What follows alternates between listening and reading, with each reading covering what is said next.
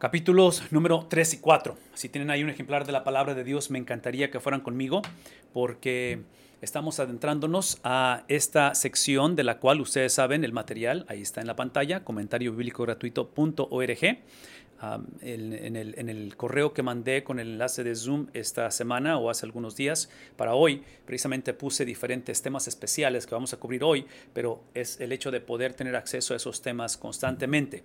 Hay un bosquejo básico que Dr. Bob nos provee precisamente en su comentario del libro de Miqueas, que es lo que deseamos que todos lleguemos a hacer en algún momento en la disciplina y el hábito de estudiar la palabra del Señor. Y no solamente la Biblia, pero esos son principios de interpretación de cualquier documento, no nada más la Biblia, pero específicamente la Biblia, porque obviamente tenemos el privilegio de ser exponentes de ello, expositores de ella. Entonces, al estudiarla, al ser escudriñados por ella, al compartirla, al enseñarla, al predicarla, y es precisamente el que lleguemos nosotros personalmente a crear estos bosquejos. Entonces, cuando ustedes van a la página de Comentario Bíblico Gratuito y buscan en este caso el comentario de Miqueas, en esa introducción está un bosquejo. Las Biblias de estudio, que espero que tengan acceso a alguna de ellas, se van a dar cuenta que proveen bosquejos. Entonces, lo que deseamos es que nosotros como intérpretes, como estudiantes, como lectores de la Biblia, podamos crear nuestro propio bosquejo, porque eso nos ayuda a tener esa vista panorámica de qué se trata el libro. Entonces, si acaso quieren tomar nota en esta tarde, iniciamos desde la semana al principio, aunque la primera semana realmente fue introducción, pero en la segunda semana cubrimos el capítulo 1, y en el capítulo 1 básicamente el tema basado en ese bosquejo es el juicio venidero sobre el pueblo de Dios. Hablamos acerca precisamente, Miqueas entra directamente hablando al juicio o que viene de parte de Dios, en este caso al reino del sur. Acuérdense que el reino para este tiempo está dividido. Entonces, en este siglo 8, trágicamente, ya la situación es caótica en medio del pueblo de Dios y viene la anunciación de ese juicio. En el capítulo número 2 encontramos el castigo y a la misma vez la restauración del pueblo de Dios. Esto lo hablamos la semana pasada, ¿verdad? Capítulos 1 y capítulo 2. Castigo y restauración, ese componente en el cual Miqueas tiene esa característica en su escritura donde, así como introduce en este caso juicio, va a introducir también esa gracia redentora de Dios. Y hay un constante, ¿qué se le llama esto? Ritmo con respecto a esta escritura hebrea, este tipo de escritura que es único en el contexto literario de la Biblia. Hoy estaremos hablando, que estamos en el capítulo 3, estoy hablando del bosquejo, ¿verdad? En este tercer capítulo, entre paréntesis, ya se dieron cuenta que Dr. Bob bosqueja el libro por capítulos. Esa es la manera que él encuentra más fácil de hacerlo para ver estos temas. En este capítulo del 3 que estamos hoy, hablaremos del liderazgo del pueblo de Dios, el cual trágicamente va a ser condenado. No es más, es el liderazgo del pueblo de Dios. Eso implica que este es un liderazgo que Dios constituyó, que Dios puso, que Dios declaró, que Dios llamó, hablando de liderazgo. Pero trágicamente va a ser encontrado falto, va a ser encontrado corrupto y va a ser condenado. En el capítulo 4 y capítulo 5, aunque hoy solamente hablaremos del 4, es donde viene otra vez, vean el contraste, condenación en el capítulo 3, y va a ser muy difícil de leerlo, estamos por leerlo, y el capítulo 4 y el 5 da un cambio completamente así radical y habla acerca de la restauración de la gloria futura del pueblo de Dios. Entonces, por un lado tienes la condenación de su liderazgo, y por otro lado tienes, en este caso, la restauración futura. Capítulo número 3, vayan conmigo, porque aquí está la denuncia contra los gobernantes. Otra vez, piensen en términos de una acusación, piensen en términos de una corte, de una disputa legal, y se está poniendo en la silla de los acusados precisamente a estos líderes. Y entonces, en este caso, el profeta, obviamente, hablando bajo la inspiración del autor de la Biblia, que es el Espíritu Santo, está trayendo esa acusación, y vean cómo inicia. Y dije, oíd ahora. Es obvio que la implicación de esto, porque acabo de explicar que es un contexto de acusación, de un contexto de disputa legal, el problema ha sido y es y seguirá siendo que van a hacer oídos sordos. Entonces está llamando al pueblo de Dios a que oigan, y esto es lo que aquí están sus destinatarios, o a quién está hablando: jefes de Jacob, gobernantes de la casa de Israel. Y dice aquí, ¿no corresponde a vosotros conocer la justicia? En otras palabras, ¿no se supone que ustedes deben de saber lo que es lo justo ante Dios? ¿Qué está implicando? Obviamente que están viviendo injustamente. Que en este caso, como jefes y como gobernantes les caracteriza corrupción en su liderazgo. Y aquí es donde empieza lo trágico de esto. Ahora, esto lo mencionamos anteriormente y lo vamos a hacer referencia una vez más porque este es un principio bíblico que específicamente viene conectado al Shema, al libro de Deuteronomio, capítulo 4, del capítulo 6 en adelante, donde habla acerca de ese oye Israel, el Señor uno es. Acuérdense que hemos hablado de Deuteronomio como los sermones de Moisés, hemos hablado de Deuteronomio como ese libro en el cual él está reintroduciendo o reintroduce la ley una vez más, y dentro de ese discipulado a través de la exposición de la palabra, que son sus sermones, el libro de Moisés, lo que está haciendo está llevando al pueblo de Israel otra vez a que dice, oye Israel, ese oír, que es el mismo que encontramos aquí, ese oír es para actuar, es para obediencia. Entonces, es ese contraste donde es escucha para que hagas. No es escucha para que lo pongas en oración, no es escucha para ver qué piensas o lo lleves a votación o lo lleves a consideración o a meditación. Es Moisés, otra vez, regresando al Shema, es Moisés hablando al pueblo de Israel diciendo lo que estoy por decirte, y obviamente habla acerca del monoteísmo, ¿verdad? De que es un solo Dios. Oye Israel, el Señor uno es. Entonces va a presentar esa verdad central Moisés en el libro de Deuteronomio con respecto a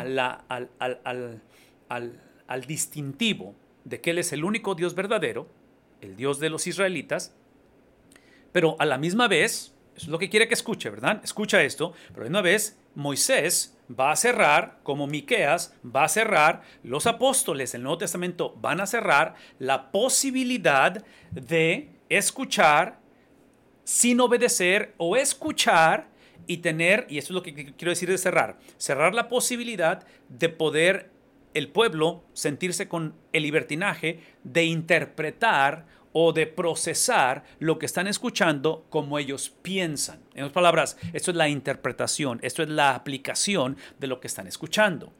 Tanto Moisés, que se le considera un profeta, como Miqueas, que es un profeta, como los apóstoles, la Biblia en su totalidad no da margen a que los destinatarios, sea el pueblo de Israel en ese tiempo, quien sea el destinatario, obviamente nosotros, que no somos los destinatarios originales, pero nos afecta o nos conecta a este mensaje. El problema de nuestra generación, como es el caso de ellos, es de que la mayoría de nosotros no nos incomoda que se nos predique, no nos incomoda el leer, no nos incomoda escuchar, no nos incomoda estar en una clase, no nos incomoda otra vez recibir más información. El problema y el reto no nos incomoda siempre y cuando nos sintamos con el libertinaje, con la autonomía, con el derecho de yo interpretar y aplicar lo que escucho conforme otra vez, me conviene o entiendo. Entonces, esto es importante porque aparentemente dentro del concepto o dentro de la enseñanza de la cual estamos hablando ahorita, ese era uno de los retos con los cuales Miqueas está lidiando con una generación de liderazgo que trágicamente, aquí está el punto, es lo que en un momento dado califica para que el liderazgo pueda ejercerse de tal manera que cumpla el propósito por el cual fueron posicionados como líderes. Ahora, ustedes tienen que regresar conmigo tanto a Moisés como, en este caso, al principio de Génesis. Al principio de Génesis, el problema fue que cuando el hombre fue empoderado con liderazgo, y en este caso liderazgo, hablando de Adán y Eva, es la cuestión de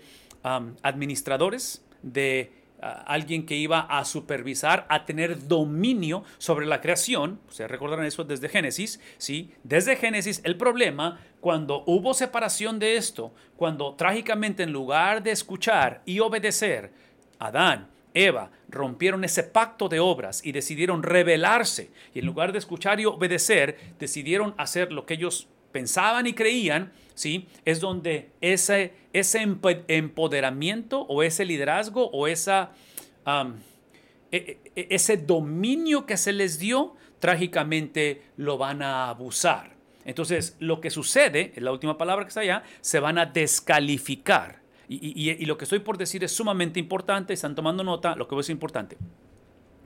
Es trascendental lo que hizo el hombre, lo que hizo la humanidad, lo que hace el pueblo de Israel en el libro de Deuteronomio, Josué, Jueces. O sea, donde desobedecen. Es trascendental lo que van a hacer estos líderes en el libro de Miqueas. Es trascendental lo que hacemos hoy en día en cuestión de desobediencia. Eso es importante y es trascendental. Y digo trascendental para ilustrar la magnitud del problema, porque obviamente hoy en día tenemos como consecuencia que somos hijos del primer Adán, tenemos ese pecado adánico que nos lo imputa, transfiere, hereda Adán. Todo es importante, pero bueno, lo que voy a decir, más importante que eso es contra quién lo hacemos. Ese es el punto de la conversación. No es solamente lo que hacemos, pero es contra quién lo hacemos. Ahora, esto lo reenfatizo lo más que puedo, las ocasiones que cada vez que se me permite hacerlo, porque hoy en día, mucha de la teología, de la doctrina que existe en nuestra cultura, y estoy hablando de la iglesia, y obviamente también de la cultura en que vivimos, pero especialmente de la iglesia,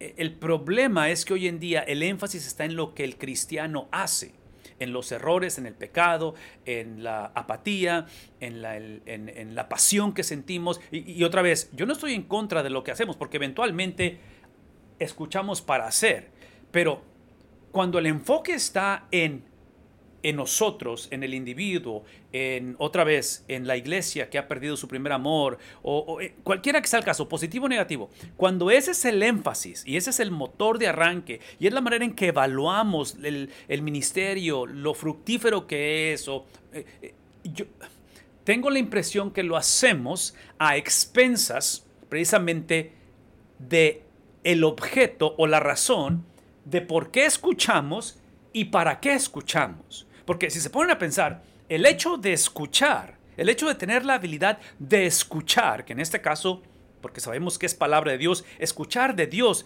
ya eso es gracia. Cristo constantemente va a decir en los evangelios, el que tenga oído, oiga. El que tenga oídos, escuche. Y aquí está mi punto. Y otra vez, a lo mejor no van a estar de acuerdo, no sé si esto es controversial, pero el punto es este. La habilidad de escuchar la voz de Dios es dada por Dios. No es simplemente que el hombre tiene comezón de Dios, tiene curiosidad de Dios, tiene inquietud de Dios, o el hombre necesita a Dios o siente que necesita a Dios. Todas esas cosas son válidas y yo no quito nada de eso, pero todo eso es el reflejo de la misericordia de Dios que le hace sentir al hombre su deseo por Dios. Otra vez, menciono todo eso porque esta generación de la que estamos hablando, la generación que Moisés le va a hablar, otra vez en el Shema y a través de la Biblia y en nuestra generación, como el enfoque está en nosotros y no en el carácter de Dios, la actitud de la gente va a pensar o a sentir que Dios tiene la obligación de hablarnos.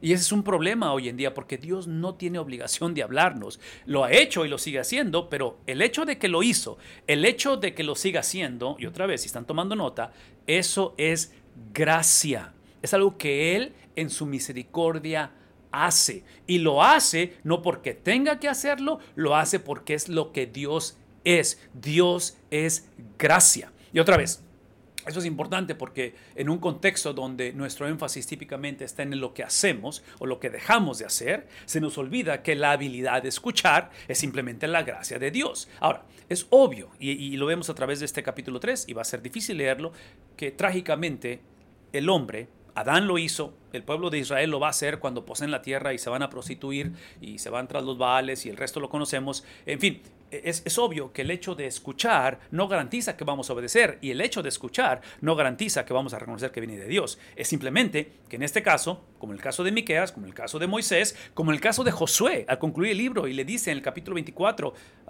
versículo 15, que tienen que decidir a quién van a adorar, a quién van a buscar, porque, o sea, si el punto de Josué simplemente dice él, hey, porque yo y mi casa serviremos a Jehová. ¿Qué es el punto? De que la responsabilidad de nosotros, y en este caso digo nosotros, estoy hablando del cristiano, del seguidor de Jesús, sea en una relación interpersonal, sea en el contexto de trabajo, en el contexto de escuela, en la crianza de los hijos, con el cónyuge, con los padres. El trabajo de nosotros es literalmente compartir lo que ya Dios ha hablado, que es su palabra. Yo no soy responsable que la iglesia, que mi generación, que mis hijos, que mi cónyuge hagan o en este caso obedezcan. Y menciono todo eso porque aquí está el punto. Mientras sigamos poniendo el énfasis en el hacer en lugar de el escuchar, en poner el énfasis en el cambio de conducta, en lugar de literalmente reconocer que esta es voz autoritativa de Dios. Cuando el énfasis está en esto, en el hacer, trágicamente lo hacemos a expensas precisamente de la autoridad divina de Dios, de tal manera que mucho de lo que se enseña hoy en día no es que sea antibíblico, pero se presenta de tal manera donde se predica o se enseña como que si nos hace un favor la gente de escuchar el mensaje. Número dos, con la mentalidad de que Dios tiene una obligación de hablarnos y de decirnos o de recordarnos o de ayudarnos o de corregirnos. Sí, una vez más, es por gracia que Dios ha hablado. La revelación de su palabra es por gracia. Sí, es por amor a sí mismo que Él llama. Y otra vez puedo regresarme desde el principio de la historia y ver esa gracia de Dios manifestada. El sistema sacrificial, la cuestión de los profetas, es Dios manifestando su gracia. Yo sé que es la ley y yo sé que hoy en día mucha gente le saca la vuelta en predicarla o en estudiarlo. Por eso estamos haciéndolo esta tarde. En agarrar libros, en este caso del Antiguo Testamento, pero es el concepto de gracia. Y todo esto lo estoy mencionando además porque eventualmente se refleja en cómo es liderado todo esto. Si traducen todo lo que acabo de decir en nuestro contexto hoy en día, sí, piensen en términos de nuestros gobiernos, piensen en términos de nuestras iglesias, porque trágicamente cuando esto es negociado y el liderazgo se descalifica, una de las cualidades del liderazgo descalificado ante la voz de Dios, ante lo que Dios ha dicho, aun cuando lo escuchamos, pero hacemos caso omiso a ello o convenencieramente no lo ponemos en práctica, es cuando los gobiernos o el gobierno, que en este caso el capítulo 3 está hablando a ese tipo de liderazgo, es cuando en lugar de ejercer la autoridad o el dominio, que fue el mismo dominio que se le dio en este caso al primer Adán, trágicamente lo traducimos en ¿qué cosa? En autonomía. Entonces, es lo que encontramos hoy en día. Trágicamente somos una generación donde escogemos líderes, estoy hablando de los países donde tenemos el privilegio de escoger nuestro liderazgo, donde esto cambia y se ha intercambiado. Y el problema es que nuestra generación, por favor escuchen lo que voy a decir, en nuestra generación tenemos iglesias que hacemos lo mismo en lugar de literalmente predicar o enseñar la justificación, hablar acerca otra vez del carácter de Dios, de la santidad de Dios, de la esencia de Dios, de la teología de Dios. En lugar de hablar y enfocarnos en el Dios de la Biblia, nos enfocamos en moralismo. Esa es la tragedia. Ahora, aquí es el punto. Lo que esto propicia en una cultura como la que vivimos hoy en día, en un contexto como el que vivimos hoy en día, es que nosotros como iglesia, no le pedimos al gobierno que sea la iglesia. No estamos pidiendo que el gobierno sea la iglesia o que haga lo que la iglesia necesita hacer. Lo que la iglesia tiene obligación de hacer es cuando el gobierno, otra vez, se descalifica o su liderazgo se descalifica por lo que acabo de explicar y en lugar de ejercer autoridad, ejerce autonomía. En otras palabras, hace cosas que van en contra de lo que Dios ha hablado y a raíz de ello el gobierno no hace lo que fue la tarea que le asignó Dios al gobierno para hacer, que en este caso es actuar con autoridad, y decimos autoridad desde el punto de vista del cuidado, de la protección, de la vida del ser humano, de las comunidades. Cuando eso es violado y empezamos a actuar en autonomía, la iglesia tiene una obligación de poder llamar a cuentas al gobierno en el nombre de Dios, bajo lo que Dios ha dicho, en este caso, el papel que el gobierno requiere, y obviamente eso ha sido una voz completamente callada, porque una es que la iglesia muchas de las veces ignoramos las escrituras e ignoramos la función o el papel que el gobierno tiene, o en este caso simplemente liderazgo.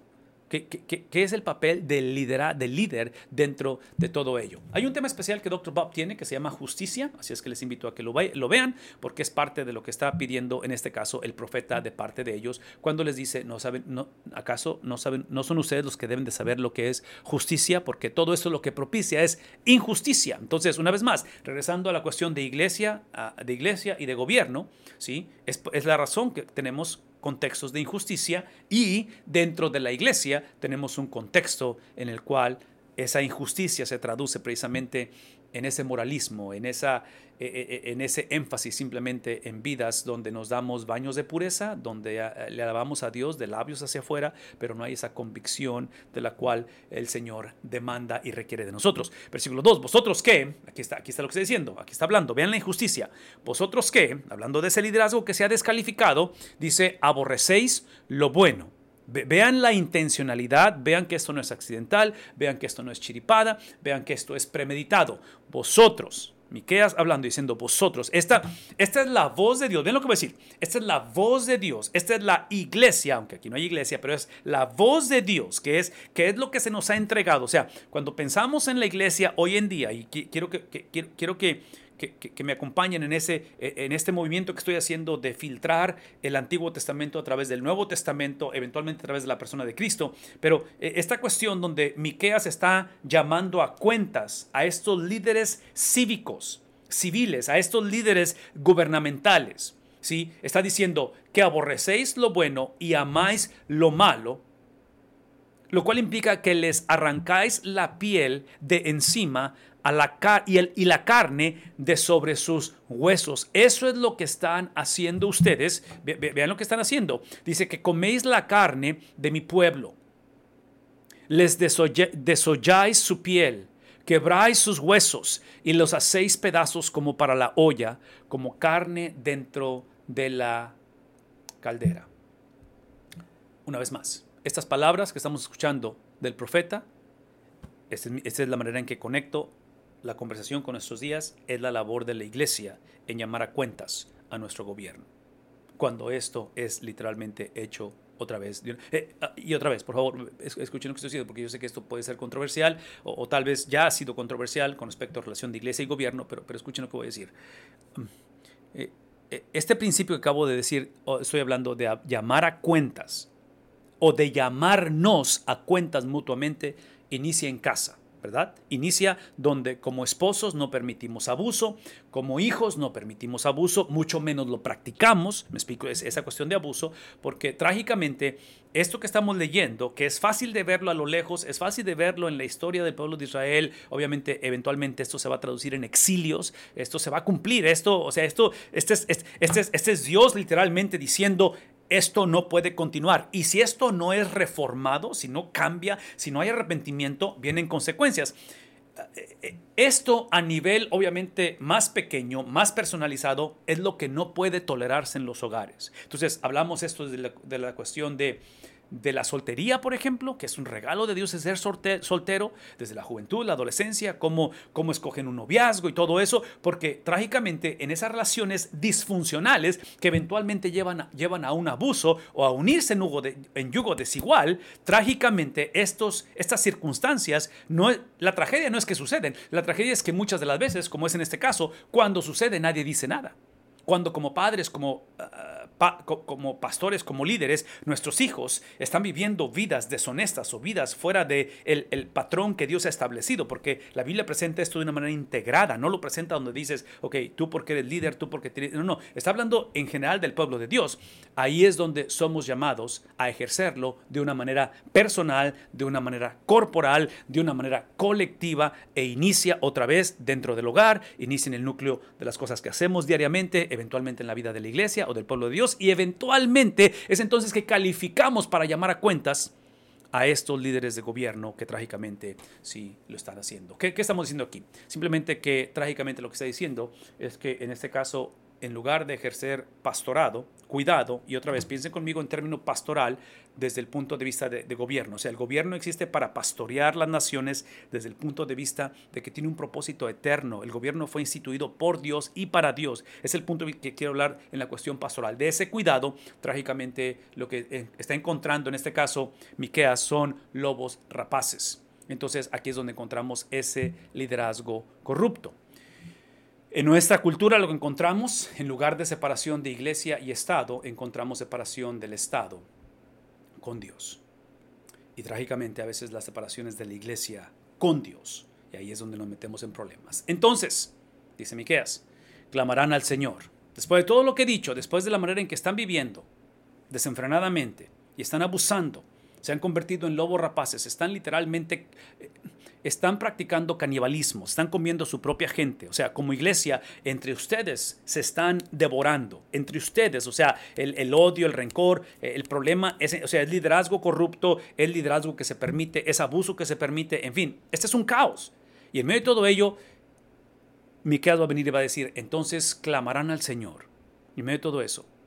Pero ¿saben qué es lo que va a suceder? Porque nunca hubo una transformación, una regeneración en sus vidas, porque nunca hubo una reforma en sus vidas, Él no les responderá. Entonces, vean una vez más, vean el contraste de algo que tiene que ver con el futuro. No les va a responder porque no reformaron su presente. No es más, no les va a responder en su momento de necesidad, en su momento de otra vez, de calamidad, ¿sí? Porque está implicando que están clamando a Dios. Entonces, están haciendo lo que religiosamente, lo que saben hacer, pero la actitud de clamar a Dios no tiene nada que ver con una transformación en su corazón, porque en este caso siguen viviendo un liderazgo corrupto. Y dice, sino que esconderá de ellos su rostro. Está hablando de Dios, escondiendo el rostro de estos líderes en aquel tiempo, porque, y esta es la razón, porque Dios no va a ser burlado. Esta es la razón, porque dice, han hecho malas obras. Entonces, esta cuestión de Dios literalmente cerrando, literalmente no respondiendo a la necesidad de ellos, es precisamente por lo que hablamos de Génesis al principio, porque trágicamente, en lugar de el liderazgo entre el pueblo de Dios, que actuaran, vivieran, ejercieran aquí está lo que Dios ha instituido. Esta es la manera en que Dios ha operado. Esta es la manera en que Dios ha formulado cuando hablamos de liderazgo, cuando hablamos de autoridad, que trágicamente se cambia o se confunde en autonomía. Cuando hablamos de sistemas donde no queremos ofender a nadie, donde queremos simplemente asegurarnos que nadie se nos vaya y empezamos a negociar lo no negociable, que es donde viene este tipo de consecuencias, es porque, vean lo que voy a decir, Dios posicionó al hombre, y digo hombre en todo el sentido de la palabra, desde el individuo como el núcleo, en este caso, de la familia, lo vemos desde Génesis, como es la cuestión de sistemas de gobierno, sea de una iglesia, sea de una escuela, sea de un... En fin, como sea. Vean, nos posicionó como administradores de todo. Pero eso implica que somos dueños absolutamente de nada. Pero trágicamente, como hemos invertido esto, y hemos actuado, de acuerdo a lo que hemos leído, y aquí están las consecuencias, versículo 4, ¿sí? Hemos actuado como si fuéramos dueños de todo y le damos cuentas o somos responsables absolutamente ante nadie. Este era el problema que había en el liderazgo del pueblo de Dios. Y una vez más, el problema no era que estaba sucediendo, que era un problema. El problema es que nadie tenía problema que estaba sucediendo. Entonces yo no sé si esto conecta de alguna manera en tu vida, en mi vida, en nuestro contexto, donde quiera que estemos, pero tenemos que asegurarnos que en esta cuestión de desobediencia, en esta cuestión de vivir otra vez lejos de la mano, de la voz de Dios, tiene que ser un problema. Ahora, antes de moverme a lo que sigue, necesito hacer otro paréntesis aquí. Esta es la razón, por favor. Nuestra tendencia cuando la situación no funciona y terminamos en un matrimonio así, o tenemos hijos que viven de esta manera, o nuestros padres nos criaron de esta manera, en fin, cualquiera que sea el caso, o gobiernos que están actuando así. La mayor parte del tiempo, esto fue algo progresivo. No se llegó de un día para otro a esta confusión de movernos del plan de Dios al plan corrupto o el plan que se ha distorsionado. Pero el antídoto a esto, y aquí es donde regreso al libro de Miqueas, el antídoto a esto, por favor escúchenme, porque otra vez, no sé si eso está conectando con alguien esta noche o si reconocemos esta realidad a nivel cultura, gobierno, familia, como lo quieran ver. Dense cuenta que el antídoto, la solución a esta realidad es posicionarnos todos, empezando con los líderes. Y aquí es donde puedo hablar a los varones, puedo hablar a los padres, puedo hablar a la mamá, en fin, pastores, posicionarnos, literalmente posicionarnos, colocarnos debajo de la autoridad apostólica, Nuevo Testamento, y profética en el Antiguo Testamento. Esa es la solución. Porque para que un hogar, una nación, una iglesia, lleguemos a esto, El problema no fue simplemente que fue la edad, fue la situación, así fui creado. Todo eso son cosas válidas, pero yo diría que esos son síntomas. El problema fue, y el problema es aquí, y ha sido que desde el libro de Génesis Dios habló y Dios dijo a Adán, esto es lo que necesito que hagas. Entonces, Adán al principio estaba debajo de esa voz autoritativa de Dios. De la voz de, porque la voz de Dios, profetas, apóstoles, la voz de Dios es el carácter de Dios, es la esencia de Dios. No es solamente lo que Dios dice, es lo que Dios es, su voz. Entonces, Adán desde un principio se posiciona debajo, pero para el capítulo 3, trágicamente, Adán empieza a cuestionar la credibilidad o el carácter de Dios al hacer caso omiso a lo que Dios había dicho. Entonces, traduzcan esto en nuestro contexto. Cuando tenemos una iglesia, cuando tenemos líderes, cuando tenemos un hogar, cuando tenemos un gobierno, tenemos un sistema donde este es el común denominador, pues una vez más, el problema de esto no son las consecuencias que estamos viviendo, porque esto trae consecuencias. El problema no es tampoco que Dios literalmente nos diga, van a clamar a mí y no les voy a responder, porque me voy a esconder mi rostro de ustedes porque han hecho cosas malas. Este no es el problema. ¿Qué es el problema? Este es el resultado. El problema fue y el problema es que no estamos debajo de la voz autoritativa, del carácter reflejado del Dios que ya ha hablado y que su voz se ha manifestado tanto en su palabra escrita como en su palabra hecha carne, que es Cristo. Entonces, ¿qué hacer en momentos como estos? Esa es la pregunta que yo haría o que me gustaría que nos hiciéramos. ¿Qué hacer cuando este es el diario vivir en nuestra relación, otra vez, sea conyugal, sea en las finanzas, sea emocional, sea sentimental, sea donde vivimos? ¿Qué hacer con el país, con el gobierno? Véame tantito. Lo que tenemos que hacer es regresar a practicar. Si están tomando nota, por favor, apunten esto. Es regresar a activar lo que ya habita en nosotros. Lo que ya habita en nosotros es lo que Cristo ya hizo. Porque desde que Adán hizo esta desobediencia, Adán nos transfirió eso. Es obvio que nosotros, al ser creados a la imagen de Dios, tenemos la habilidad de ejercerlo por voluntad propia. Entonces, esto es parte de lo que Adán nos transfirió o nos imputó, pero nosotros también lo hacemos por voluntad propia. La solución a esto, desde que empezó la historia, nunca fue finalizada o cumplida o llevada a su cumplimiento en su totalidad hasta que Cristo aparece. ¿Por qué? Porque Cristo es la única persona, es el único líder que, de acuerdo a Filipenses capítulo 2, no escatimó el tener toda esa autoridad, sino que esa autoridad la usó para posicionarse por 33 años debajo de ¿qué cosa?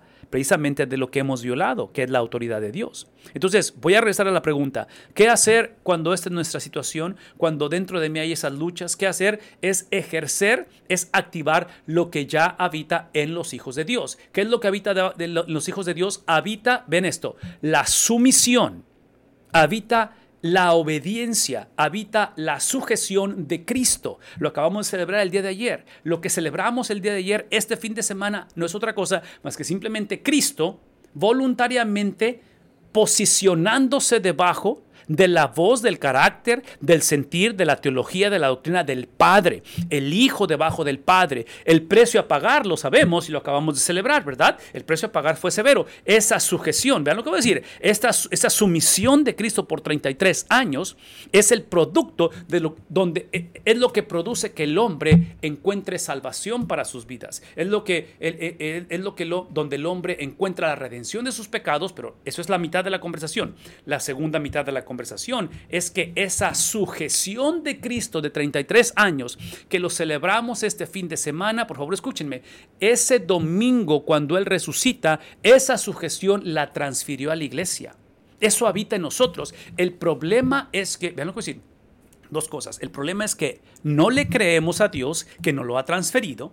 que es la justicia imputada y transferida, no lo creemos porque nuestro enfoque está en ¿quién? Nuestro enfoque está en hacer o cambiar las malas obras que hemos hecho para que cuando clamemos Dios nos responda, porque lo que me interesa no es Dios ni lo que hice, lo que me interesa es que Dios me responda, sobre todo en mi necesidad. Entonces, como el enfoque todavía está y sigue estando en nosotros y descartamos o minimizamos el carácter de Dios, esa es la razón por qué no le creemos a Dios. Pero este es un mensaje que necesitamos recordar, reenfatizar, predicar cada domingo, levantarnos en la mañana y literalmente procesar o leer o entender este libro a través de la obediencia de Cristo. No podemos seguir estudiando este libro con la esperanza de yo obedecer esto. Sí, este libro, el efecto de este libro es literalmente el crear, el darnos la habilidad de recordar que quien obedeció, quien se sujetó, quien cumplió, quien literalmente llevó a cabo todo esto, es literalmente la persona de Cristo. Eso fue lo que Cristo transfiere a nosotros el domingo en la mañana. Entonces, esa es la primera cosa que tenemos que hacer. Es recordar que ya habita en nosotros la obediencia de Cristo, la perfección de Cristo, literalmente la santidad de Cristo, literalmente la justicia de Cristo ya habita en nosotros. Satanás tiene la habilidad de confundirnos y literalmente hacernos pensar que somos dueños de todo, somos administradores de nada y que no necesito realmente activar en mí absolutamente nada. Por lo tanto, yo no necesito de su palabra y mucho menos del Espíritu Santo, porque yo lo puedo, yo sé cómo hacer las cosas. En fin, esa es la primera cosa. La segunda cosa que para mí sería la solución a esto, aparte de activar lo que ya habita en nosotros, la segunda cosa es, ahora sí, como está activado, cuando activamos en nosotros el carácter de Cristo, es el proceso de santificación. Cuando activamos en nosotros la mente de Cristo, el sentir de Cristo, la obediencia de Cristo, ahora sí tenemos la habilidad, por favor escuchen lo que voy a decir, tenemos la habilidad de Cristo para obedecer este libro. Este libro no puede ser obedecido por sí mismo e inclusive una característica de una persona sin Cristo es que esto es locura, no tiene ningún deseo de obedecerle.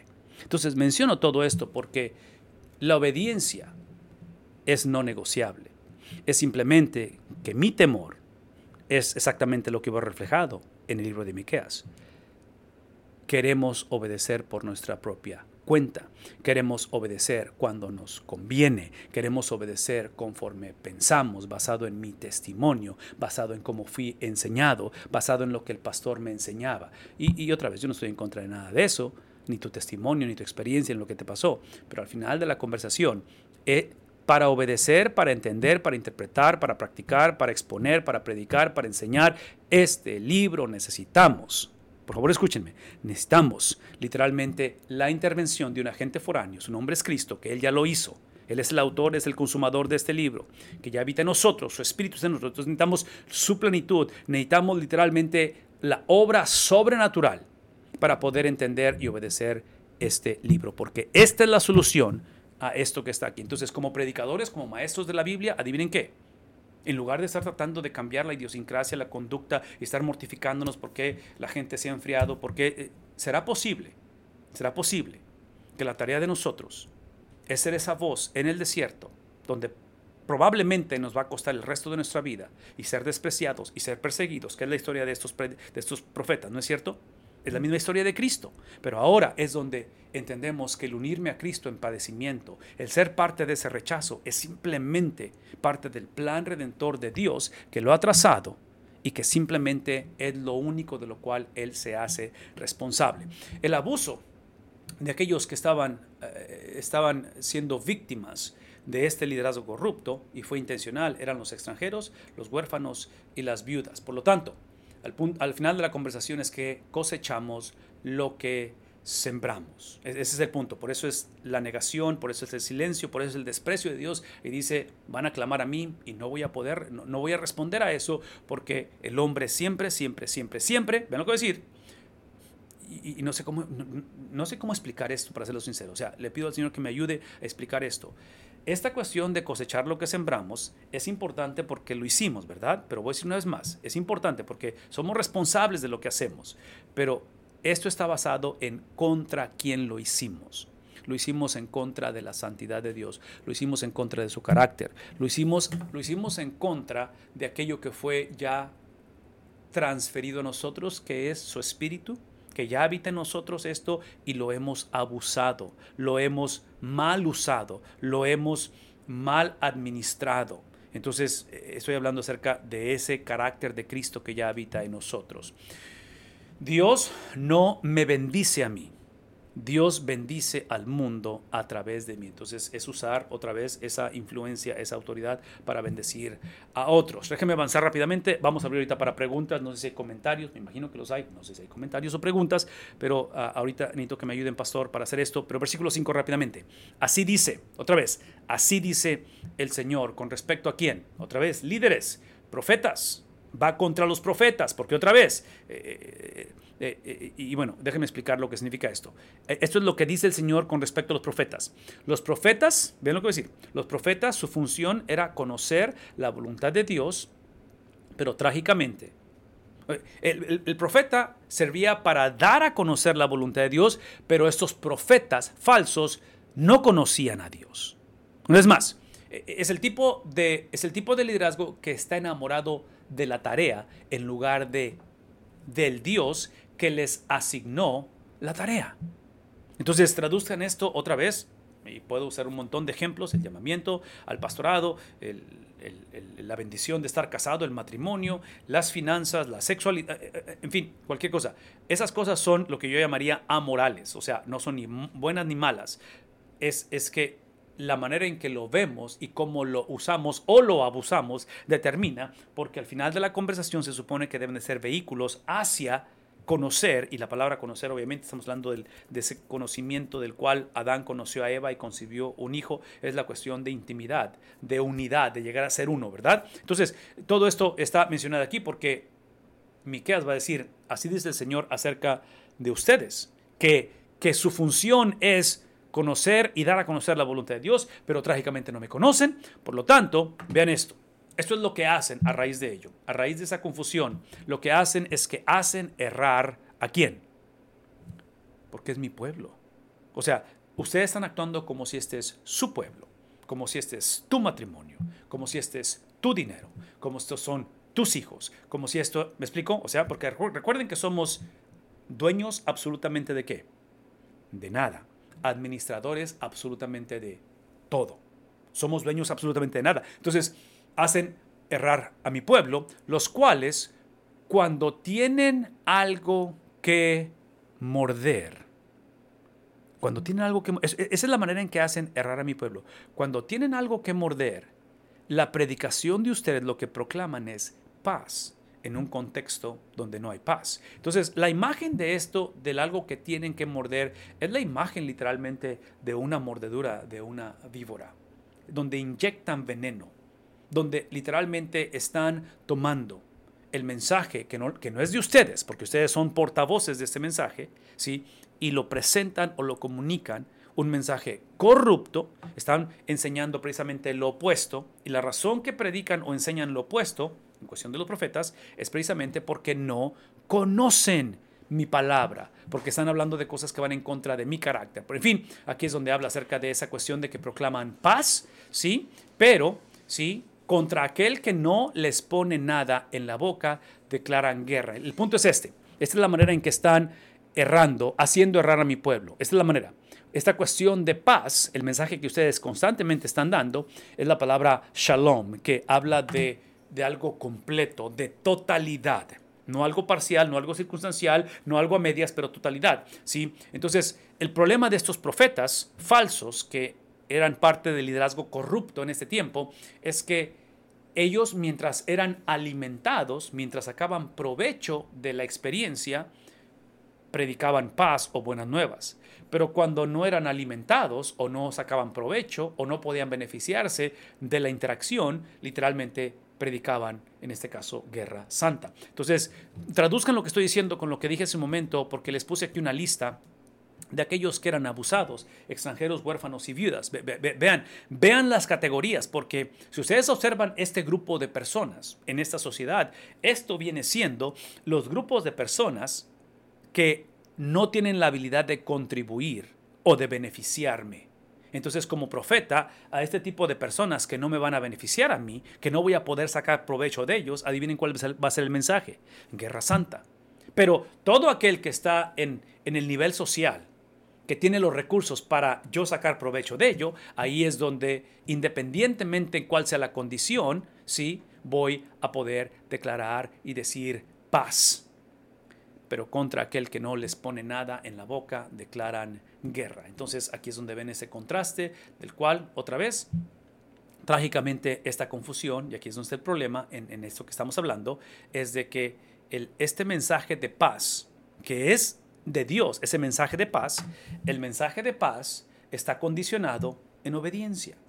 No es más, la paz de Dios, que es Dios mismo, es la presencia de Dios, ¿verdad? La paz de Dios no es la ausencia de problemas o de guerra, es literalmente la presencia de Dios, es el dominio de Dios, es el control de Dios, es el designio de Dios, es la providencia de Dios, es literalmente la habilidad de creerle a Dios. Esa es la paz, ¿verdad? No sé si está claro. La paz es simplemente tener la habilidad de creer que lo que Dios dice es verdad. Entonces, esto que escuchamos de Dios, esta paz, vean lo que voy a decir, está condicionada a precisamente obediencia. Obediencia. Entonces, como el pueblo trágicamente vivían en desobediencia, adivinen qué, esta paz no iba a ser una realidad. Entonces, todo esto lo menciono porque este es uno de los principios que trágicamente hemos olvidado, hemos negociado, y yo estoy convencido que constantemente estamos en una situación similar, en el sentido donde estamos confundidos. Y aquí está el punto, si están tomando nota, ese es el punto.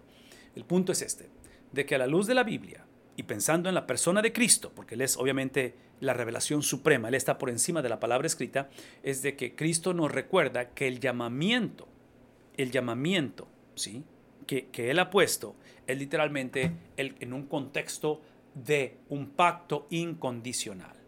En otras palabras, el hecho de que había profetas, el que ejercía ese llamamiento no era de Él, ese llamamiento venía de Dios, pero ese llamamiento emana, que yo lo traduciría como la salvación de nosotros. La salvación de nosotros, en lugar de llamamiento, piensen en salvación, es el producto no de que yo cambié, entendí, confesé, sentí, me predicaron, todo eso es el vehículo hacia ello. Pero ¿de dónde emana la salvación? De acuerdo a la palabra de Dios, es exclusivamente gracia. Por gracia sois salvos. Entonces, estoy hablando de ese pacto incondicional. Es la manera en la cual en mi mente regreso a Génesis capítulo 15, versículo 6 en adelante, cuando literalmente Dios pone en un sueño a Abraham y en el sueño le ordena que sacrifique. Y en el sacrificio, donde típicamente para pactar, las dos entidades que iban a pactar caminaban, se ponían de espalda y caminaban en dirección opuesta. Así lo hicieron David y Jonatán, en dirección opuesta, ¿sí?, en ello. E inclusive en el contexto de reinos, que es el que está reflejado aquí, era el súbdito, que en este caso, hablando de dos reinos, cuando un reino sitiaba o un reino se apoderaba de otro reino, pactaban entre ellos y hacían lo que está sucediendo en el sueño, ¿sí? El rey conquistador hacía que el rey derrotado caminara por la sangre, porque lo que habían pactado o estaban de acuerdo entre ellos, los acuerdos que habían hecho, ese pacto de sangre en el cual él caminaba, en este caso el súbdito, el que había sido derrotado, el siervo, ante el rey que era ahora el gobernador, y ponía las estipulaciones. Ese rey estaba diciendo al caminar en la sangre, al caminar por la sangre, está diciendo: estas estipulaciones, estos acuerdos, este pacto que estamos llevando a cabo, si por alguna razón es violado, es quebrado, es roto este pacto, el precio a pagar es con mi vida. Es lo que está diciendo ese rey. Ahora, por favor, escúchenme, porque esa es la costumbre de cómo se hace esto. En Génesis capítulo 15, porque estoy ilustrando lo que es el pacto incondicional, en Génesis capítulo 15, si ustedes leen la narrativa, porque esa es mi historia favorita de toda la Biblia, la narrativa, que es lo que pasó este fin de semana, vean cómo en el sueño Dios se aparece en esa columna de fuego, la famosa gloria de Dios, ¿verdad?, como fue reflejada en el desierto. Dios se aparece, y el que camina por la sangre no es Abraham, que en este caso sería el súbdito. ¿Quién camina por la sangre? Esa columna de fuego es la que se pasea por la sangre. Abraham, literalmente, en el capítulo 15 de Génesis, está siendo un espectador, está siendo el destinatario, el beneficiado, como si él fuera el que venció y que Dios fuera el súbdito. Entonces, mi punto es este: el mensaje de Génesis capítulo 15, versículo 6 en adelante, ese pacto de Dios con Abraham, es literalmente Dios diciéndole a Abraham, sí, no solamente estamos pactando, pero el pacto realmente lo estoy haciendo conmigo mismo, de tal manera que yo te incluyo a ti. Y este pacto que estoy haciendo contigo, pero que estoy pactando conmigo mismo, que te incluye a ti, Abraham, y a tu descendencia, por el plan que tengo, que estoy trazando, que fue trazado y que se va a cumplir, tú simplemente eres parte de este. Sí, esta es la manera en que Dios obra, Dios negocia, y digo la palabra negocia, pero Dios no negocia, Dios está lidiando, Dios es la manera en que siempre ha conectado con el hombre, es a través de pactos. No sé si eso está claro. Es a través de pactos. Busquen los temas especiales en la página de Dr. Bob con respecto a pactos, pero el punto es este: en ese pacto que encamina es literalmente Dios, y lo que está diciendo Dios a Abraham es que en este día, haciendo este pacto, hablando de tu descendencia, hablando de que te daré una nación, hablando de que vas a poseer literalmente un pedazo de tierra o bienes y raíces, y que eventualmente de todo esto viene la simiente, viene el judío, viene el israelita, no solamente los israelitas, pero el israelita. Todo eso que está diciendo el Señor ahí literalmente está basado en que Dios está diciendo: yo me hago responsable, vean esto, al pasar por la sangre, de que esto va a suceder. Tú no estás pasando por la sangre, porque lo que está diciendo Dios es que yo me hago responsable de que eso suceda, y yo me hago responsable si tú no cumples la parte de tu pacto. Como quiera, yo me hago responsable. Eso implica que si tú fallas, porque alguien tiene que pagar con sangre, ¿verdad? Acuérdense que esa es la razón, porque para el judío, para el hebreo, la sangre es donde está la vida. Entonces, el precio a pagar con esto es la vida. Adivinen qué celebramos este fin de semana. Este fin de semana celebramos porque Abraham automáticamente va a violar ese pacto. Y los descendientes de Abraham, ¿qué vamos a hacer? Vamos a violar ese pacto. Y sean descendientes por nacionalidad o por grupo étnico, o seamos descendientes en cuestión espiritual, nos caracteriza que todos somos violadores del pacto. ¿Qué es el punto? ¿Quién pagó las consecuencias de ello? Este fin de semana lo celebramos. Es simplemente ese preámbulo apuntando hacia aquel que iba a derramar su propia sangre, haciéndose responsable por la violación, por literalmente tratar al pacto como si fuera condicional. El pacto era incondicional. Cristo iba a nacer. La serpiente, su cabeza iba a ser literalmente aplastada, que ya ha sido aplastada. Parte del pacto es que iba a ser herido. La simiente de la mujer iba a ser herido en el calcañar. Eso ya sucedió. Ya lo celebramos. Entonces, todo esto lo estoy explicando una vez más porque quiero que veamos el contexto del liderazgo. En el contexto del liderazgo corrupto, que en este caso estamos viendo, es porque convenencieramente tradujeron todo lo que acabo de explicar, lo tradujeron como si fuera una relación incondicional, cuando la relación siempre, ven lo que voy a decir, la relación con Dios a través de pactos está condicionada. ¿Cuál fue la condición con Abraham? Alguien póngalo en el chat. ¿Cuál fue la condición para que Abraham fuera considerado justo?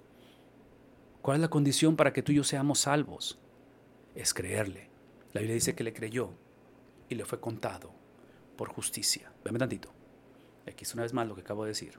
La habilidad de creer es un regalo de Dios. Es parte de esa gracia de Dios. Gracia no fue simplemente que Dios caminó, ¿sí?, a través de la sangre. Gracia no es de que este domingo, este fin de semana, celebramos literalmente la sangre de Cristo derramada, ¿sí?, el perdón de pecados. Todo eso es gracia. Pero el hecho de que tú y yo tengamos la habilidad de confesar, que hayamos confesado, que hayamos creído, y que si esta noche hemos o estamos caminando lejos de ese pacto y hemos vivido una relación incondicional con Dios, o hemos pensado que podemos, que es lo que están pensando ellos, literalmente es tiempo de simplemente pedir que la gracia de Dios se vuelva a manifestar en darnos la habilidad simplemente de creerle.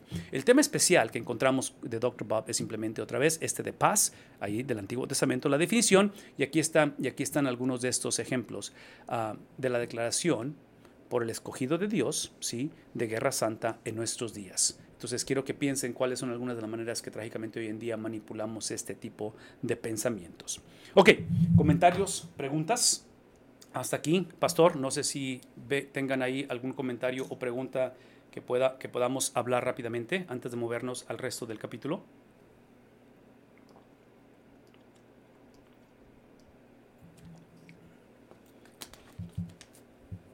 Pastor Miranda, ¿habrá algún comentario o pregunta? Ahí, hermano Leonardo, no sé si veas por ahí algún comentario o pregunta, o a lo mejor en los medios sociales, no sé si hay, no tengo el tiempo para leerlos yo ahorita.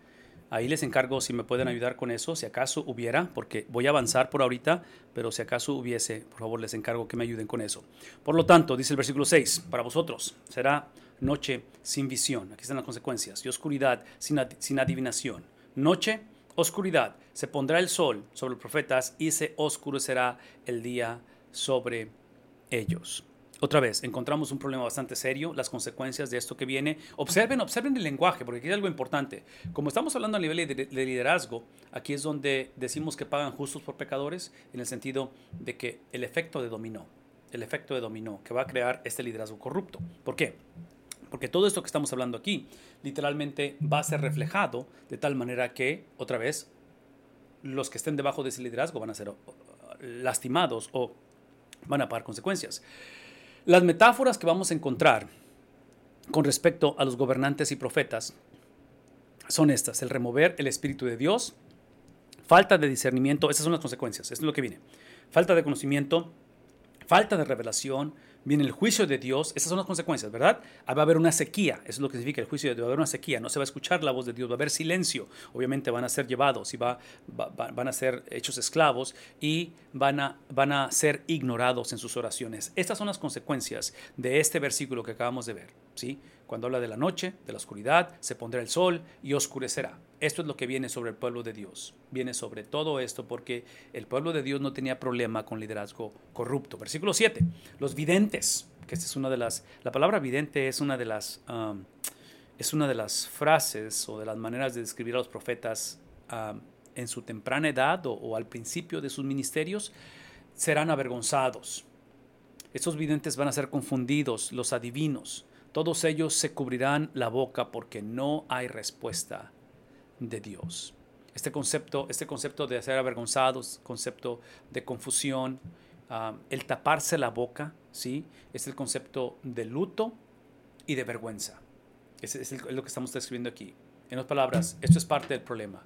Parte del problema es que el cielo está cerrado. La respuesta es sí, porque la obediencia de nosotros, la obediencia del cristiano, es la obediencia de alguien más. Es la obediencia de Cristo. Porque acuérdense, o sea, lo que Cristo transfiere a nosotros ese domingo en la mañana, cuando sale de la tumba, nos transfiere su obediencia.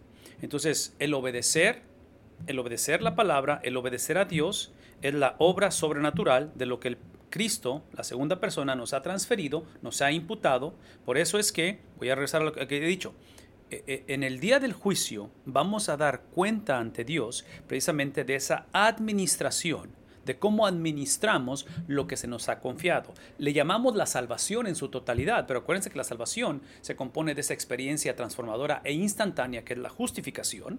Es esa expresión en la cual empezamos a dar los frutos o el resultado de la justificación, que es la santificación. Pero la santificación, la obediencia al Padre, no es el plan B de Dios. No es una añadidura a la salvación, esa es la salvación. Somos salvos para obedecer. No somos salvos simplemente para evitar errores o ser perdonados. Es obvio que eso está incluido, pero muchos hemos predicado o practicado la salvación como que si el ser salvo exclusivamente incluye que la persona confiese, reconozca, acepte y sea regenerada. Esa regeneración no es la meta, esa regeneración es el principio de la conversación, porque la regeneración a la luz de la Biblia produce obediencia. Entonces, si la persona no está obedeciendo, por eso el libro de Santiago, el libro de Hebreos va a enfatizar esto extremadamente grande, extremadamente fuerte, en un contexto donde no solamente había desobediencia, pero también había persecución que estaba poniendo en cuestionamiento precisamente la regeneración, porque las circunstancias son las que están otra vez. Inclusive, piensen en términos del apóstol Pablo. El apóstol Pablo en Filipenses va a reenfatizar y enfatizar una vez más a una iglesia en conflicto, en una iglesia confundida, en una iglesia con liderazgo corrupto, en una iglesia donde se infiltró los judaizantes, y va a enfatizar la cuestión de regocijaos en el Señor siempre. Ese regocijaos literalmente es el producto de esa vida en obediencia, pero la obediencia que Pablo en este caso está viviendo, modelando desde la cárcel, hablando de Pablo a los filipenses, es una obediencia de la cual Pablo nos recuerda, es la obediencia de alguien más transferida a nosotros, imputada. La palabra cristiano significa Cristos pequeños.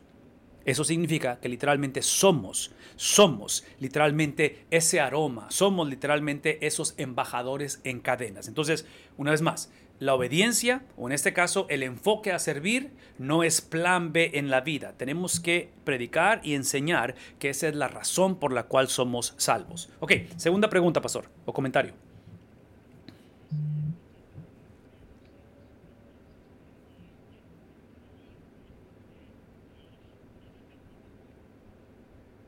Ok, déjame, ya, muy excelente pregunta.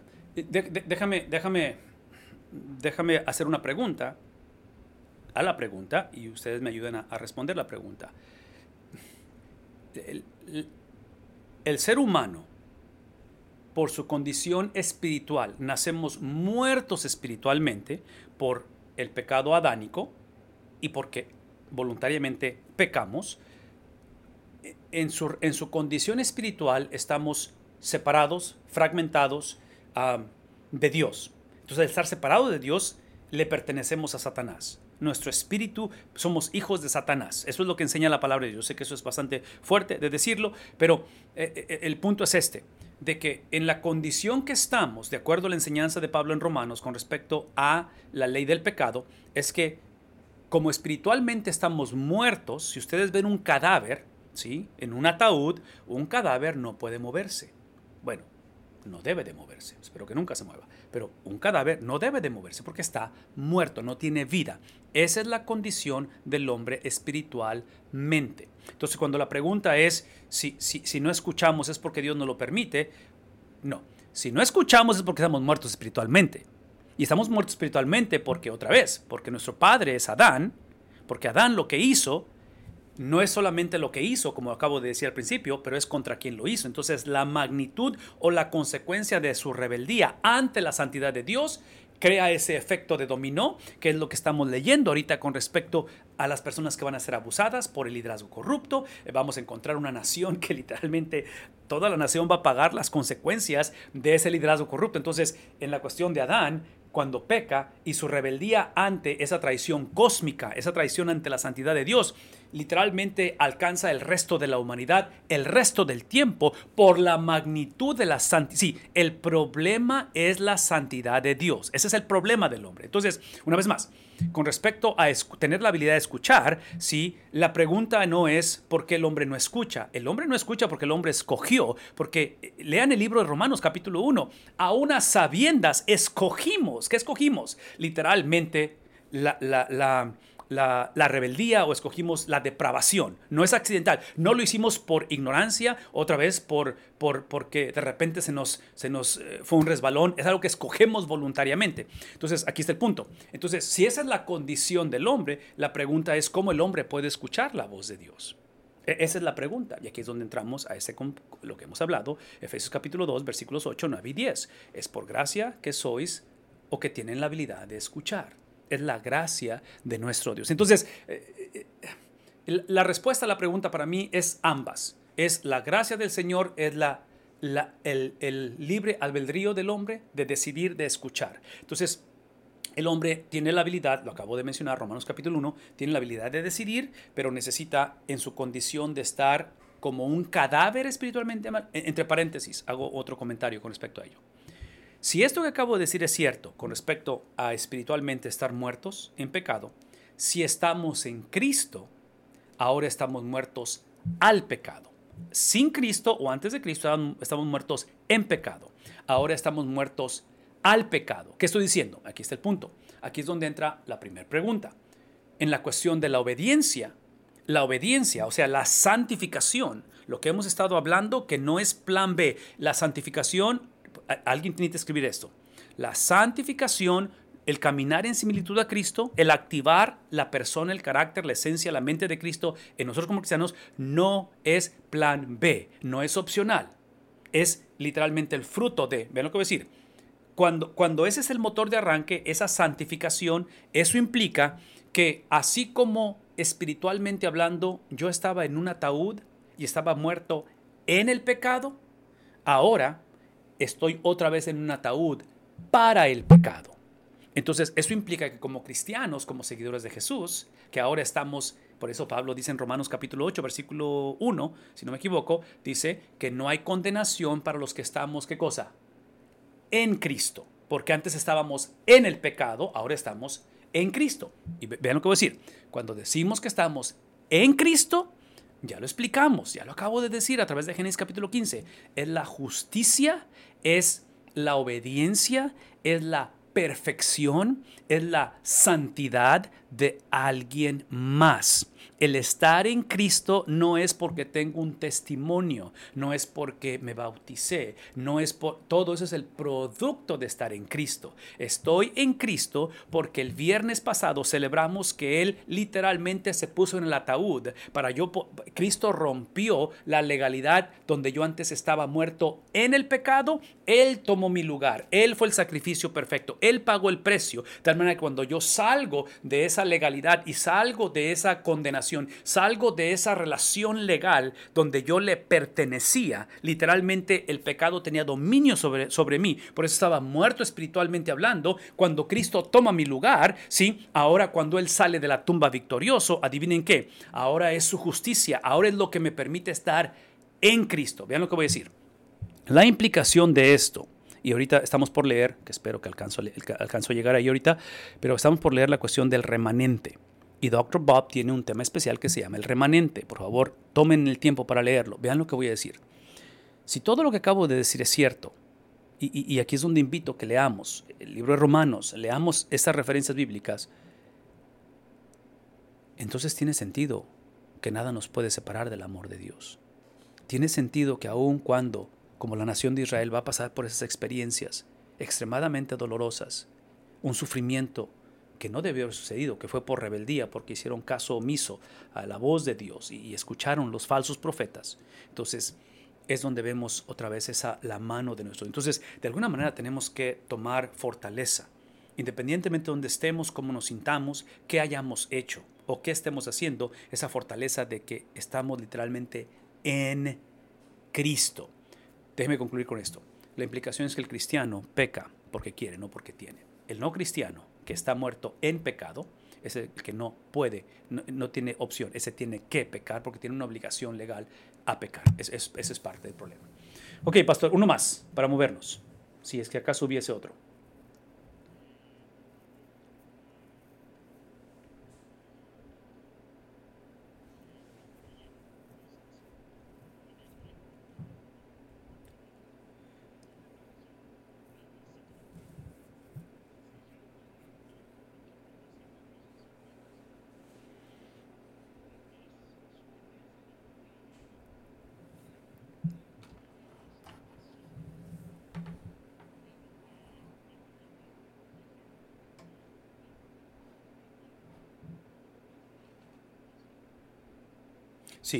Sí, sí, lo recuerdo. Sí, la respuesta es sí, pero una vez más, acuérdense que cuando hice la ilustración de poner la Biblia sobre mi mano, la mano no éramos nosotros, es Cristo. Porque la invitación era que activáramos lo que Cristo nos entregó. Lo que Cristo nos entregó fue su habilidad dada por la tercera persona del Espíritu de Dios, que es de la Trinidad, que es el Espíritu Santo. El Espíritu empodera al Hijo para poder, si regresen conmigo allá al principio, que es capítulo 4 de los Evangelios de Lucas, especialmente cuando es llevado al desierto después que sale del agua, que es bautizado, es llevado por el Espíritu. Entonces, eso que habla de que el Espíritu lo lleva, es esa sujeción, es literalmente Cristo diciendo: yo solamente hablo lo que el Padre me da a hablar. ¿Qué estoy diciendo?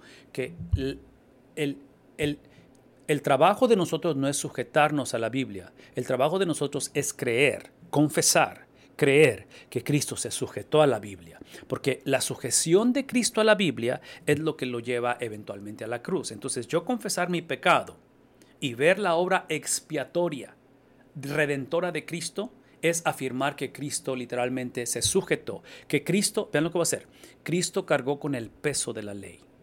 Eso es lo que hizo Cristo. Cristo cargó, ¿por qué? Y este es un principio sumamente importante. Lo que sucedió con Cristo es que Él, al posicionarse, regresando al ejemplo del ataúd, al ponerse en mi lugar, en el ataúd espiritualmente hablando, como si alguien que ha pecado, cosa que Cristo no hizo, pero Él se responsabilizó. El alma que pecare, aquí está el alma, es mi mano, el alma que pecare, de acuerdo a la palabra, tiene que morir. Por eso la Biblia se convierte en la maldición para el no cristiano. Entonces Cristo se posiciona de esa manera, donde Él asume eso y Él carga con ese peso y Él eventualmente muere. Porque esta es la justicia de Dios, entonces Él se posiciona como si Él hubiese sido injusto. E inclusive, esta cuestión de injusticia de parte de Cristo, vean lo que voy a decir, y otra vez les invito a que estudiemos juntos la palabra de Dios. Esto implica que cuando Cristo, la noche que va a ser entregado, cuando sale a orar al huerto de Getsemaní y Él pide que si es posible pase de mí esta copa, la copa de la cual está hablando Él es literalmente esta experiencia donde el peso de la ley sobre Él es el abandono del Padre. El Padre lo abandona. El Padre lo declara maldito. Eso es lo que hace. Y es literalmente donde Cristo clama y dice, ¿por qué me has desamparado? Y es la razón que eventualmente va a decir, consumado es. Esa es la expresión y la experiencia del peso de la ley, del peso del juicio de Dios depositado en aquel que se convirtió en la acumulación de pecado. Esa es la seguridad de nuestra salvación. Esa es la manera en que hemos sido perdonados por nuestro pecado. Pero a la misma vez, todo lo que acabo de describir es lo que sucedió ese fin de semana, ese viernes. Lo acabo de describir en unas palabras.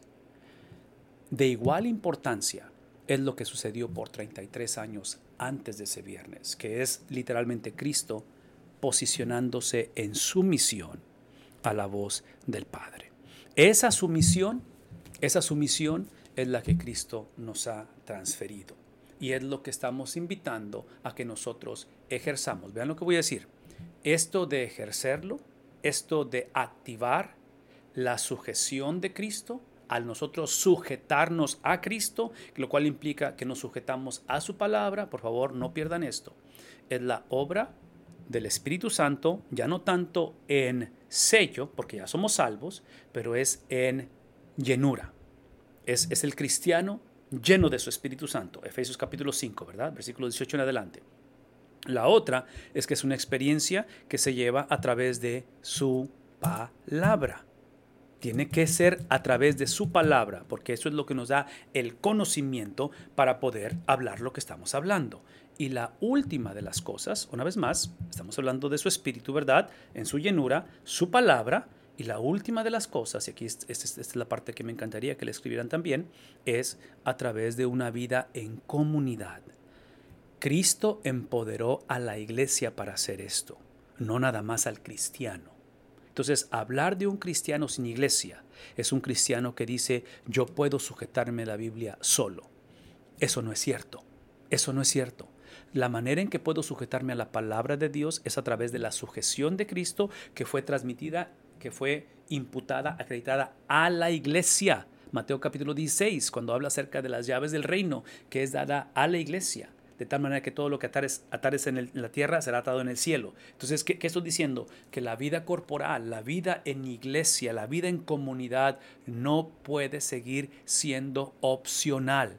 Es una contradicción de términos pensar que puedo yo hacer todo lo que acabo de decir simplemente porque tengo conocimiento de la Biblia, porque soy sincero, porque soy apasionado. No podemos seguir haciendo eso.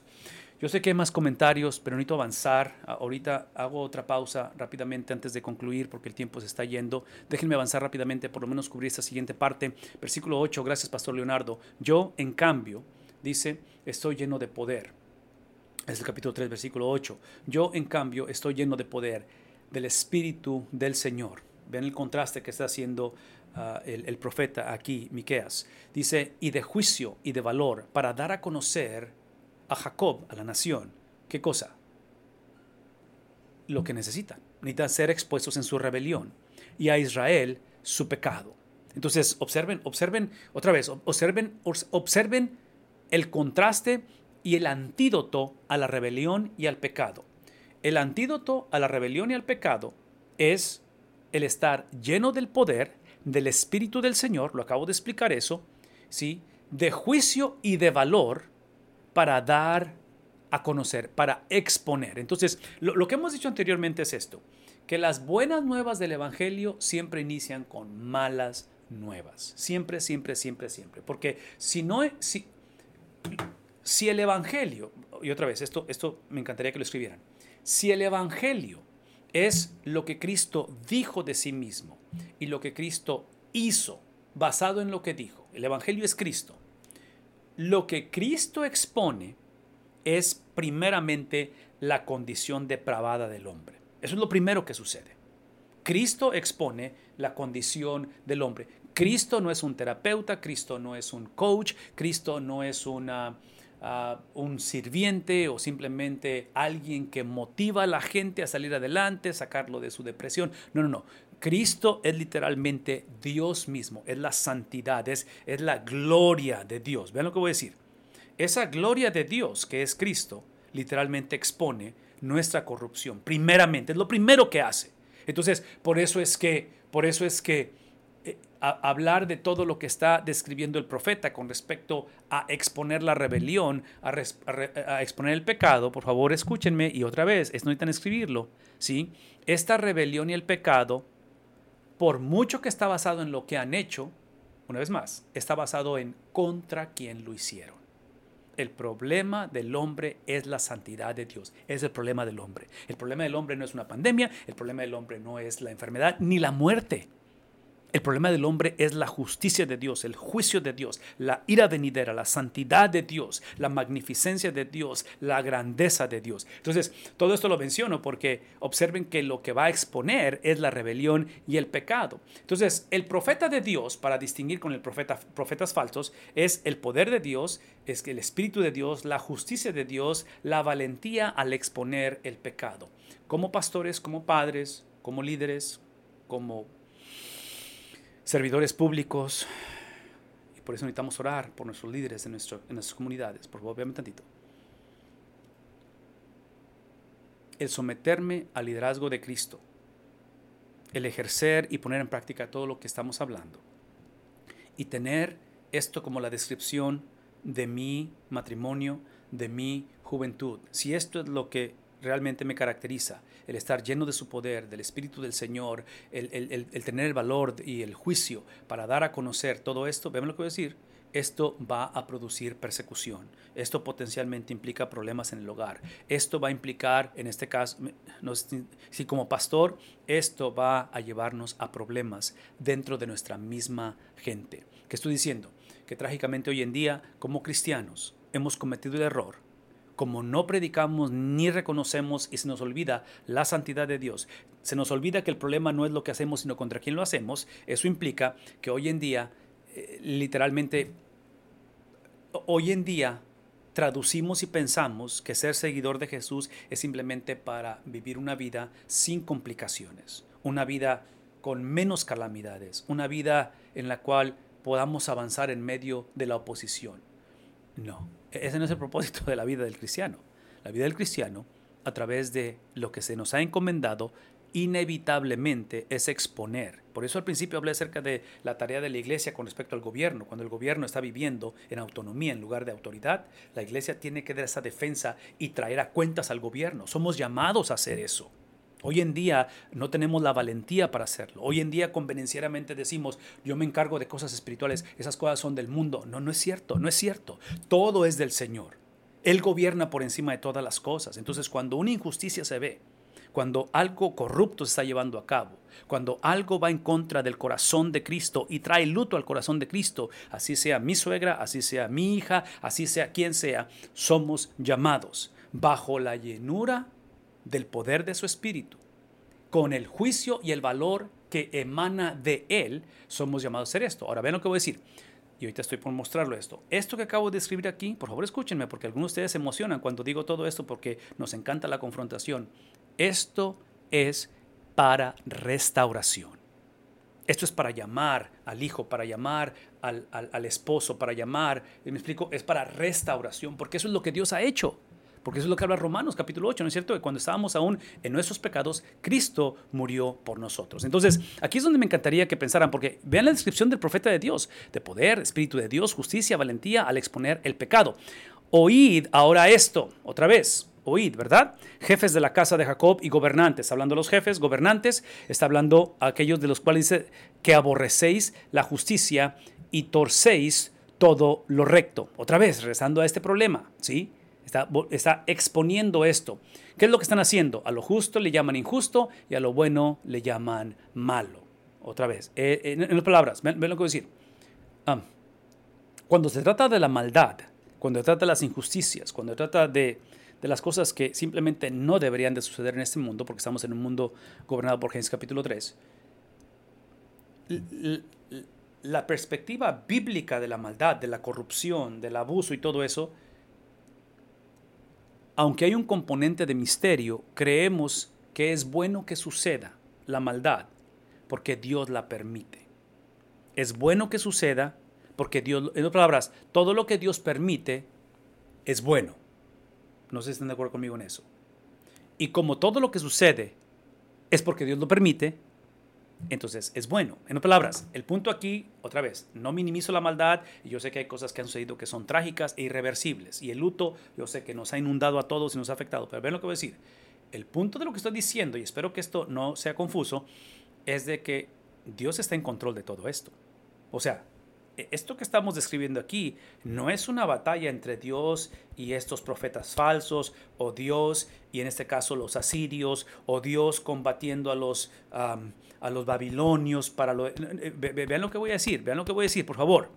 La maldad que estamos describiendo y que va a pagar precios muy serios es un instrumento en las manos de Dios.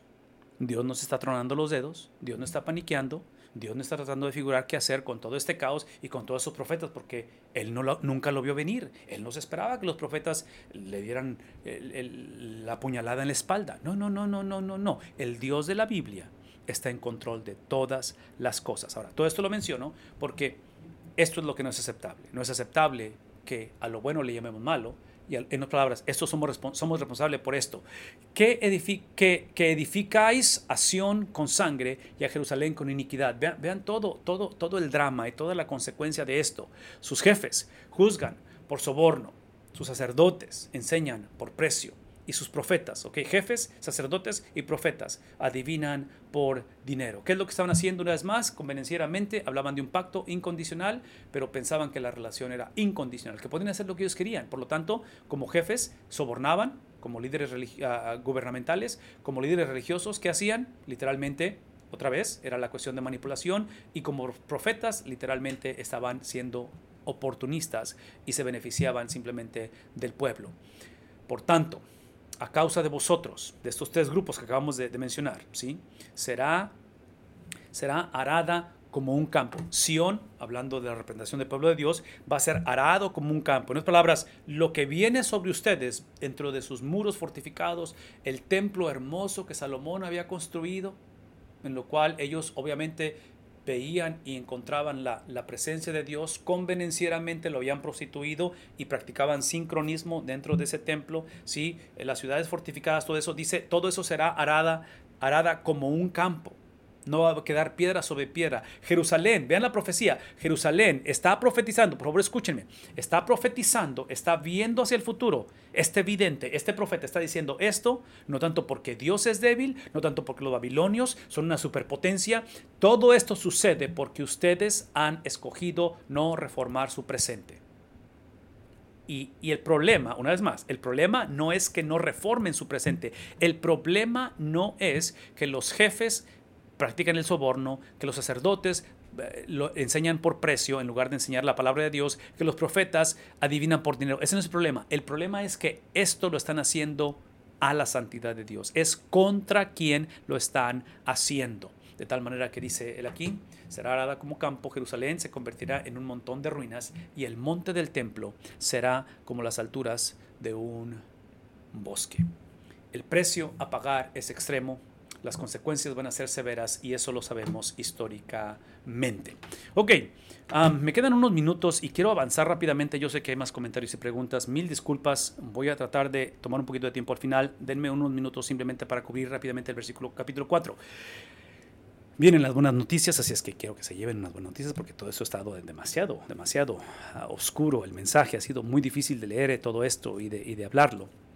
Pero viene el reinado futuro del Señor y sucederá en los últimos días que el monte de la casa del Señor, después de todo lo que acaba de decir, observen que aún en medio de la falta de reforma en el presente, porque no se van a reformar, no van a regresar al Señor, pero en medio de la devastación, en medio de que sabemos que históricamente en el 722 vienen los asirios y van a desolar el reino del norte, las 10 tribus del norte van a ser desoladas, llevadas en cautiverio. El reino del sur, viendo a sus hermanos del reino del norte, esas 10 tribus, lo que les pasa por no reformar su presente, vean lo que voy a decir, el reino del sur, viendo que es donde está predicando Miqueas e Isaías, están profetizando al reino del sur y están mostrando la evidencia, están diciendo, esto es lo que le pasó a sus hermanos, arrepiéntanse, reformen su presente. El reino del sur mantienen su dureza de cerviz y viendo la situación, no doblan su rodilla. Viendo la evidencia y aproximadamente 150 años después, 722, Reino del Norte por los asirios son conquistados, son devastados. En el 586, que es lo que estamos hablando aquí, y sucederá que en medio de toda esta desolación, en medio de todo este caos, en medio de lo irreversible, en medio de la pérdida, en medio de la devastación, en medio literalmente donde el templo va a ser destruido, en medio de la sorpresa, porque la nación entera se va a sorprender cuando esto sucede. Nadie en otras palabras, el cinismo y la corrupción era tanto que nadie lo veía venir. Nadie lo veía venir. Cuando finalmente llega la desolación, 722, 586, en el Reino del Sur, es ahí donde encontramos, en medio de todo esto, una vez más, la voz del Señor trayendo esa promesa. Véame tantito. Esta promesa que estamos leyendo en el versículo 1, por favor escúchenme, está basada en el pacto incondicional. Dios va a hacer esto no porque va a haber un remanente y simplemente está pensando en aquellos que van a enderezar sus vidas. No. Dios no hace las cosas basado en la versión futura. Sí, es lo mismo que pasa en la salvación. Nosotros no fuimos salvos porque Dios vio y dijo, este va a ser un buen siervo mío, así es que hay que salvarlo. No. Dios salva simplemente por amor a su nombre. ¿Estamos claros en eso?